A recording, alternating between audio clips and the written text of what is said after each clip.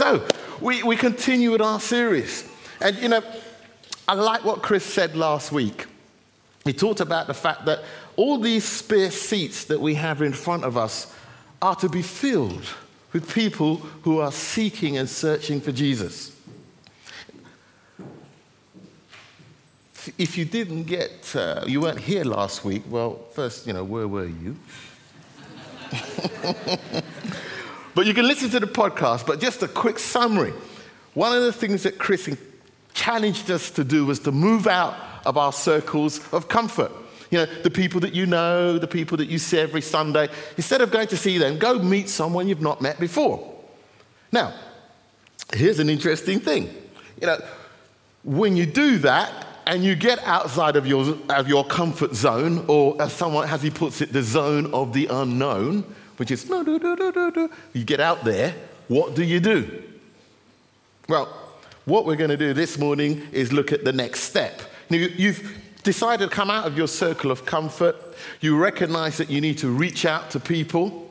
So you get into the zone of the unknown, and you need to think to yourself, well, I'm out here.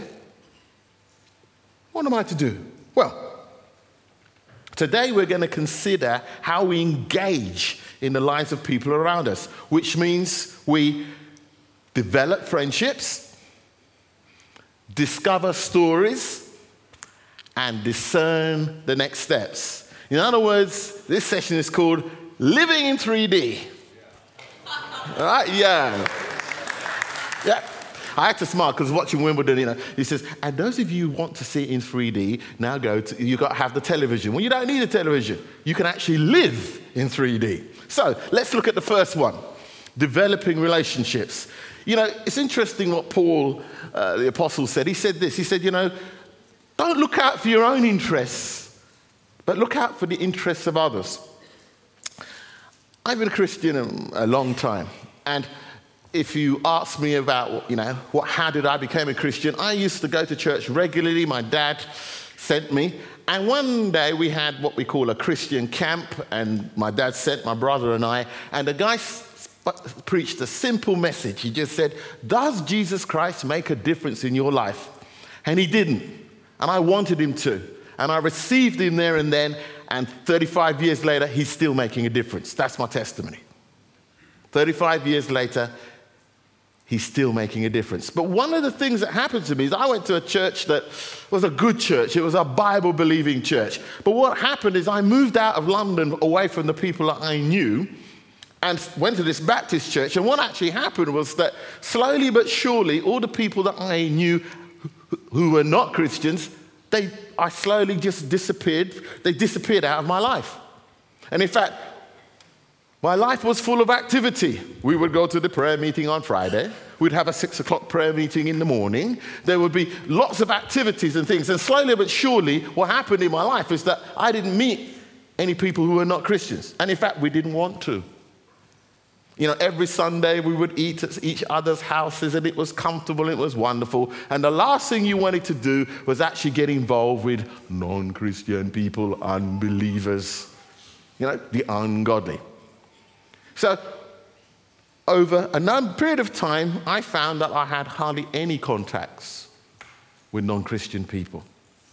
And this is an interesting thing if you look at the trajectory of people who come to Christ. Initially, at the beginning, they have lots of contacts with people who are outside of Christ, who are not followers of Jesus. And then what happens over a period of time, as they get involved in church and get involved with other people, that their contact is reduced. Now, what is this life cycle that Christ encourages? Well, my experience is this. As we experience more of his love and his mercy and his compassion and his forgiveness, we want others to taste and see that the Lord is good. That's what my experience is. As I've experienced more of his mercy, I want others to taste. We want people to experience the glory of his goodness. We sang it this morning. And that phrase, glory of his goodness, it's captured my heart. I want to experience more of the glory of his goodness, and I want to be able to express that to others. Our aim, this is a quote from the book here, but he says this. Yeah, as our arms grow wider in worship, they correspondingly grow wider in acceptance. If you are a follower of Jesus, if you have experienced the glory of his goodness, then the trajectory of your life is not inward towards the church, but it's outward towards the world. It has to be. It has to overflow. You must be, when God comes and he ministers his compassion and his mercy and his forgiveness to you, you must have a heart to want to have others experience that same mercy and forgiveness and cleansing. So, how can we develop friendships with people? Some practical stuff now, because I was going to preach there, but I had to hang back. Right. Simple. Smile. And the whole world smiles at you. If you smile, I do it a lot, and people wonder what I'm on. Whatever it is, I want some. Yeah? But smile at people. It's just a simple thing to do. Next one here. Give grace to people. Jesus is on the cross. He's about to give up his life, and there's a thief there. And the thief says to him, Lord, have mercy on me, in other words. And Jesus says, look, before the day ends, you will be with me in paradise. Jesus didn't judge him. He had mercy on him. The woman caught in the act of adultery in John 8. The Pharisees, the religious people, wanted to stone her. And he just said, he was without sin, let him throw the first stone. And then when everybody had gone, he says, does no one condemn you? Neither do I. It's a sad fact that some of the most judgmental people on the face of the planet are Christians, particularly of the evangelical variety. We're so concerned about sin and not being caught up in it that we are judging people. But, but give people grace, because when you get to hear their story, they're going to tell you things that if you had hair like mine, it would curl. Right? But the reality is that we don't judge people. Give grace to people. Next point here. Compliment people. If you go out and you get a cup of coffee and the person serves you well, compliment them and use their name, especially if it's on the badge. You want to get their attention, just simply say, thank you, Grace. Now, I've been out with Chris, and if he gets good service, he tips well. Compliment people. You'd be surprised.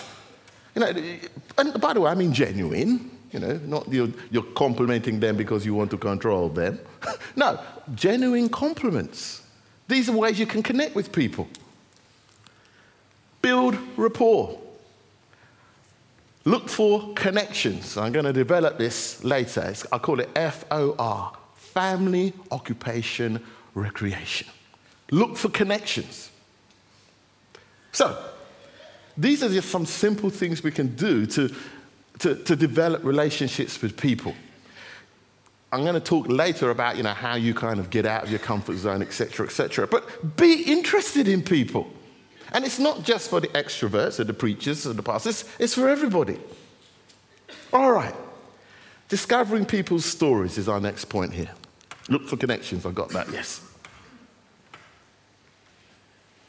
Ask open questions. Oh, I've got some more slides.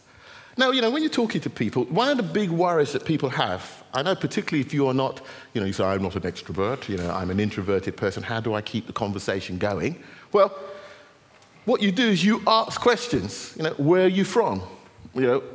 How did you get here? What type of work did you do? How did you get into that line of work?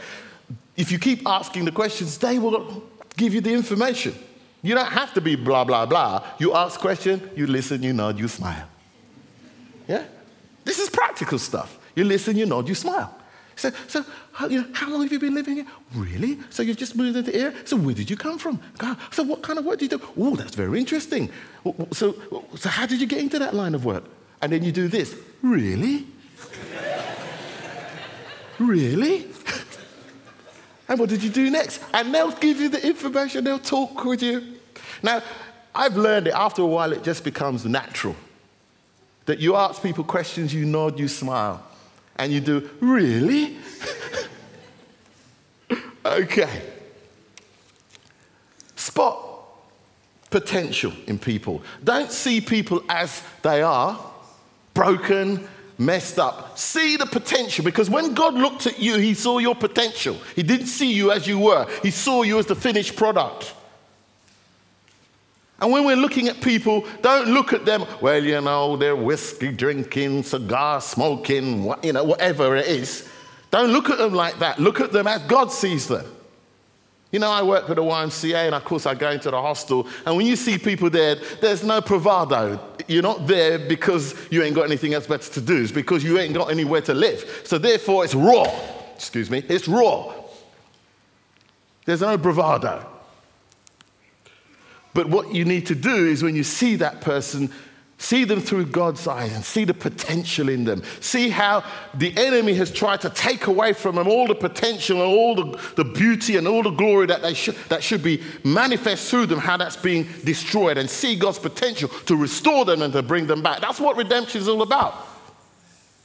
It's undoing the works of darkness in people's lives so that we become what God intended us to be, so that we can begin to live out the life he intended for us in the first place. So see people's potential and extend healthy hands to a withered world. See, God doesn't just save you and heal you and make you whole for you. He does it so that you can be a conduit of blessing and mercy to others. So, the next D in 3D living, discovering people's stories. And I asked the Lord, I said, well, Lord, you know, there's a number of, which stories do you want me to remember? And this one I'm reminded of, I'll tell you. I'll call her name Amy because she has a very specific name. But Amy, we have a direct sales business, and she wanted to buy some products from us. So I went round and met Amy and her husband. She wanted a water treatment system, so we provided that for her. But what I found out was that she's in business. So I just talked about some business stuff, and it was a little bit of kind of a counseling session. So she got a water treatment system and she got some counsel. Anyway, she was so happy with the counsel and the water treatment system that she wanted to take me out for a meal. So I kind of went, I don't do dates. You know, she's about 33, 34, no, 32, 33. So I kind of said to her, look, wouldn't it be better for us just to have a meal at your house with your husband, and then we could come round? But she insisted that her husband is a very shy person and he doesn't really do meals. But let's go to a restaurant. And her husband agreed to come, and then on the day he bailed. So there am I with Amy, and we're in Holborn, and I tell the team, if you see me with a young woman in Holborn at a restaurant, I tell my wife, it's not my girlfriend, I've been asked out. You know, you have to do these things, especially when you're a minister of the gospel. You know, you can't just, you've got to think about these things. You know, I may not have to, but I do. So anyway, we get there now, and we get into the restaurant, and she starts to talk about her life. And she says, well, you know, I've got 2 master's degrees, and she's from Asia, she's moved to the UK, and I worked so hard to get those degrees, and on the day of my graduation, my parents didn't want to come, and they were more concerned about my sister, which really upset me. And then when I met my husband in the UK now, obviously we wanted to get married, and I was hoping that my dad would come over and give me away, but he didn't come. Then lo and behold, the woman starts weeping in the middle of the restaurant. You know, there's black mascara running down her face. And I'm thinking, oh, mercy. What do I do now, Lord? And I listened, and the Lord just said, look, pray a blessing over her and tell her from me that as my daughter, Father, I'm proud of her. So I just ministered that to her. The peace of God just came over. I prayed in the middle of the restaurant. You can keep your eyes open when you do these things, right? And the peace of God just came over her. We finished the meal, and then what we were going to do was her husband was going to come and meet us so we could all drive back together. Now, here's the point. Did Amy come to a knowledge of Jesus and give her heart to him? No.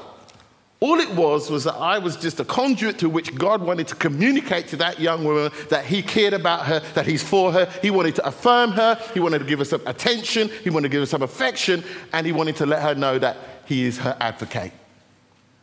And here's the point. God can do it with you. And when you make yourself open, when you get out of your zone of comfort, when you begin to connect with people, these God things will happen. I mean, Linda Hall talking to me just the other day about them going to a coffee shop somewhere and they decided to sit here, then they didn't sit here, they sit somewhere else. And the encounter that they had was one of those God encounters, and they prayed for the person and there was a connection there. You see, the key thing is this: you need to make yourself available. So busy doing life. If you want to develop relationships, we just need to make ourselves available to God. Now then, what does discovering people's stories start with? Some simple things. Taking the risk to engage with people who are not followers of Jesus. What I love in the book is that Bill Hybels, he wants to do some studying. So instead of going to the Moody Bible Institute, he decides to go to the hotel and sit in the foyer. And in other words, he puts himself in the proximity of those people. Getting out of your circle of comfort and meeting people. Developing the potential for close proximity with people who are living far from God. Now, what happens is, as you become a Christian, a follower of Jesus, that proximity constricts. But what you need to do is practically say, well, no, I'm going to go and sit down at the coffee shop. I'm going to actually get out there. Now, those who are full-time ministers, okay, I'm a chaplain. The danger for us is that we can live in that office. We are comfortable. We come to work every day. You know, the anointing of God is on us. We go into the office. The only issues we have to have are with the staff. Yeah? Well, But actually, you actually have to be intentional. That's the word, intentional, about meeting others. Now then, I could say this. You know, wherever you live, are all the people on the street that you live in followers of Jesus? No.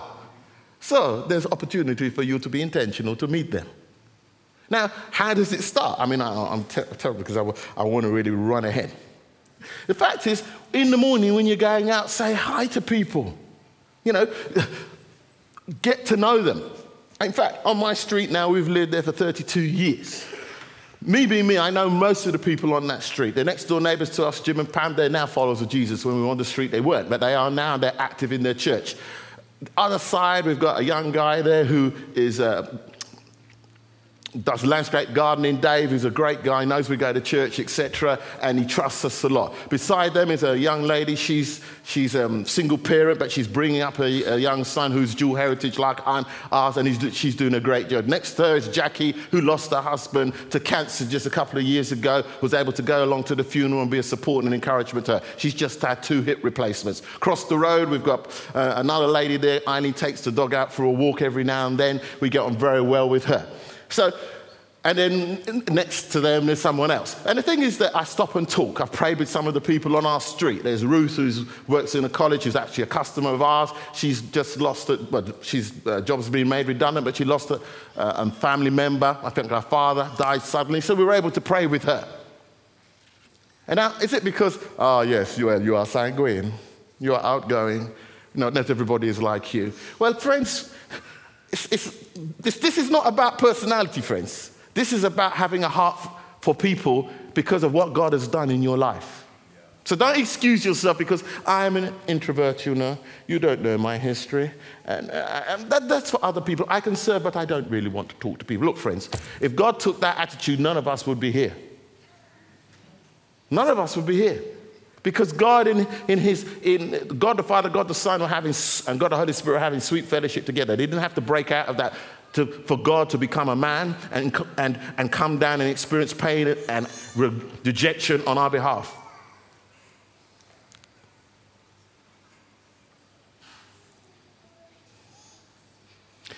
We need to discover realizing God can use our personality and style to connect with someone just like you. That's what I'm saying. Finding points of connection around family, occupation, and recreation. 4, that's how you do it. You meet someone. In the book, Bill talks about he's into sailing. I'm not into sailing. Yes? But Chris goes to the car club, so he has the TR6. Nice car. Yes? Me, it's athletics. I love athletics. I did it as a youngster to a county level, as a county champion, so I can connect. Find your connection. I've traveled the whole country, so when I've meet someone, oh, where are you from? South Shields. Oh, I've been up there, lovely people. You find a connection. Occupation. What do you do? What kind of work do you do? Oh, that's interesting. Yes, I know someone's involved in that. How did you get into that line of work? And recreation, of course, the car club, etc. Now, this is practical stuff. But this is, because most of us, we don't know how to do this. But this is how you do it. You learn how to do it. You learn family, occupation, recreation. You should be able to connect with people over those 3 things. Being attuned to the movement and prompting of the Holy Spirit. Now, this is really where it's all for the fun. You see, the Holy Spirit will nudge you. Just as he nudged me. It's not easy to go out with someone who's 31, 32, to go and have a meal with them. I don't feel comfortable about that at all. You know, I'm trying to, and the Lord said, go. I'm thinking, oh, all right. See, but for that moment, Amy received the blessing of God. I could tell you other stories like that. But the fact is, if you tune in, you'll be walking up the road and you'll just feel a prompt. I need to just stop and say hi. Now, the prompt may not be that you give them the whole gospel in one mouthful. Yeah. The prompt may be just to stop and say, hi, how you doing? Oh, or you compliment something that you've seen about them and you say, oh, that looks really nice. And the conversation develops from there. It's that simple. That's the prompt. Because people think, oh, the Holy Spirit has prompted me. Now in the name of the Father, the Son, and the Holy Spirit. Now, no, it's not that. It's a simple conversation. Okay, so these are some of the things. So the final point here is discern the next steps. Because once you've developed the relationship with the person and you're good friends with them, the Holy Spirit will prompt you as to what the next step be. Now, the next step could be that you provide some resources for them. It could be a book, it could be a CD, it could be a tape. It could be that the next step is that we've got an exciting Easter service coming up and you decide to invite them along. The Lord will show you what it is, but the important thing is that you have the right resources and you do the right thing at the right time. Finding out points of connection. Beg your pardon. Do life together. In other words, the idea is that we journey with people. And you know what the problem is? The problem is that most of us are so busy. We're busy doing our job. We're busy with our family. We're busy with so many other things. We don't have time for people. You know how it is, you know, if you catch a train to work, you come off of that train and you are focused. I want to get home. I need food. I need rest. Yeah? Yeah, is it? You know, you've been up to London. Come off the train. Get to work, got a meeting with the boss, get through that meeting without unscathed, without him giving any more work than you already got. Then you have to meet people, blah, blah, blah. You do all of that. Then you know you've got to get home for 6, this, because your daughter's got to do this. So you focus and you get on the train and you get home and you get in the door. Then when you get in the door, you find the whole world has fallen apart and there's been a big argument between this person and the other person and you've got to sort all of that out. And the last thing's on your mind is going to talk to the person next door or having a chat over the garden fence about their day. Hello, is this, am I here? Yeah? Because that's what my life is like. But here, the thing is this, the idea is that you take time, maybe a few 4 or 5 minutes to just talk with that person, journey with them. You know, we got laid on our road there. She lost her dad. Her dad was a very cantankerous man. And she would come and talk to me about him and say, I don't know, I'm not talking to him at the moment. Then he died. And one day I'm just coming out the car, zooming actually to pastor's meeting. And I said, Dawn, how are you? And it was obvious she was not good. Even though he was a cantankerous old so-and-so, she missed him. So there and then, just prayed the blessing of God on her, just ministered God's. It was simple. It was no deep stuff. It was just comfort your daughter at this time when she's experiencing loss and pain, and may she know your peace. That was it. Gone. And, Dawn, we still talk together. When she's ready, she'll talk over the fence. She's going through some kind of health issues at the moment. But the reality is she's happy to talk because we're journeying together. We used to tease each other because, we're not that far. Our ages are about the same, etc., etc. Journeying with people. And the next point here, a little persistence, a little perseverance, and a big dose of being tuned into the ever-present Spirit of God, and He will show us the next step. It's a journey, folks. Now, I've had the privilege of being the final link in the chain. Remember, there's a guy, I think Jerry, he comes from Harpenden. Andy and Kate have been working and praying for this guy for years. I did a preach one Sunday and made a call, whoever wants to come to know Jesus.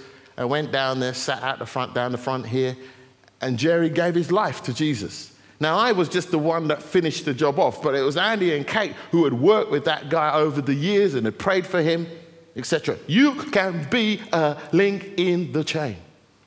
Not a couple that come to the second service. I think Stephen, Carol, blah, blah, blah. They came up for prayer, and I just prompted to say to them, do you know Jesus? I said, no. So both of them, we led to Jesus. Now, chances are there have been other people that have been working with them over the years. My good friends Andrew and Chris Mills, they were not followers of Jesus when I met them in 1998 through I Am a Business. But I saw the potential in that man. But anyway, through situations and circumstances and challenges, they have now become followers of Jesus and are actively working here as part of this community in the Feed program. So you can be the link. You may not always have to close the deal, but you can move people. If it was 1 to 10, you can move them from 0 to 2. Just with the hello and how are you and how things going. Does that make sense? Is that good? So then, hey, you would not believe this, but I am finished. Yay! All week, Chris has been saying, and the guys, oh, Dan, you got to finish on time, blah, blah. I always laugh because obviously when you're the senior pastor and you run over, no one can beat you. But they do anyway, actually, because he's got Fliss there and she brings him under manners. But the reality, she's looking, really? But the reality is I've finished here. I've worked on this. What we would suggest strongly is that you get hold of this book and you start to work through it. Those of you who are life group leaders, get with your groups. This is the summertime, man. This is the time when people are out there. The sun is in the sky. People want to eat burgers and they want to have a braai if you're South African. This is a great time to connect with people. This is a time to reach out because people are out there. In the winter, everything is rude and bare and everybody's kind of in their house. But this time of the year, everybody's out there. So this is a great time. So get hold of this book. There's wonderful, at the end of each chapter, there's some questions for you to think through and talk about. The great thing about this book is what I like. It's individual as well as group. It's individual as well as group. So let me bring it home before I get in trouble. In Mark chapter 3, we read about the man with the withered hand. And here's the situation. The Pharisees are really upset about this man, Jesus. They want to catch him out. So what they decide to do is they bring this man with the withered hand on a Sunday. And they're thinking he's not going to heal people on a Sunday. Sounds stupid, doesn't it? But anyway, Jesus recognizes what is going on. And he looks at the Pharisees and thinks to himself, I can't say what he said, but it wasn't good. He's thinking, you're just a bunch of hypocrites. Anyway, calls the bloke it, heals him in the name of Jesus, and his hand is now restored. Friends, when you become a follower of Jesus, you too and I had a withered hand. But God in his mercy is healing you up so your hand is whole. Why is he doing this? It's so that you can reach out that hand to a withered world. That those who are brokenhearted, those who are cast down, those who are held captive, God can use you as a conduit to which his grace and his mercy can flow, and you can begin to connect with them. And it starts with a smile. It starts with a smile, friends. It starts with a hi, how you doing? It starts with a compliment. And what we need to learn to do is tune into the Holy Spirit, because we tune him out with all the busyness and the stuff that's going in our life. But Jesus saved you so that you could be the means through which others could come to a knowledge about Jesus. And the truth, that's the truth. He didn't just save you so you could just sit in church, look good, enjoy the worship, and vicariously live this life of faith and then go home and watch the tennis. Which is what most of us are going to do today, aren't we? That's what we're going to do. We hope Andy Murray well. We wish him well. And I'm not saying that's wrong, but watch it with your friends. He saved you for something bigger than yourself. And as we learn to live in 3D, as we learn to develop relationships with people, as we learn to discover their stories, friends, the greatest honor you can have is have someone trust you with their story. And then discern the next steps. Friends, that's how God has called us to live. And I hope this is useful to you. Please stand. Bang, yo, come. Yeah? Because we're looking to see these seats filled. We're looking to have 100 baptisms in December. If every one of us brought someone new to Jesus to church, we would be in problems here in the building. And that's what we want. I'm trusting God that we're going to have midweek services. I think big. You know, it's not great for us as a preaching team, but why? Because the numbers are going to be so great. Because people are open. People want to be connected with. And God has brought you here so that you can be the very means through which others who are searching and seeking for Jesus can come to a knowledge of him through your life as you reach out towards him. Amen.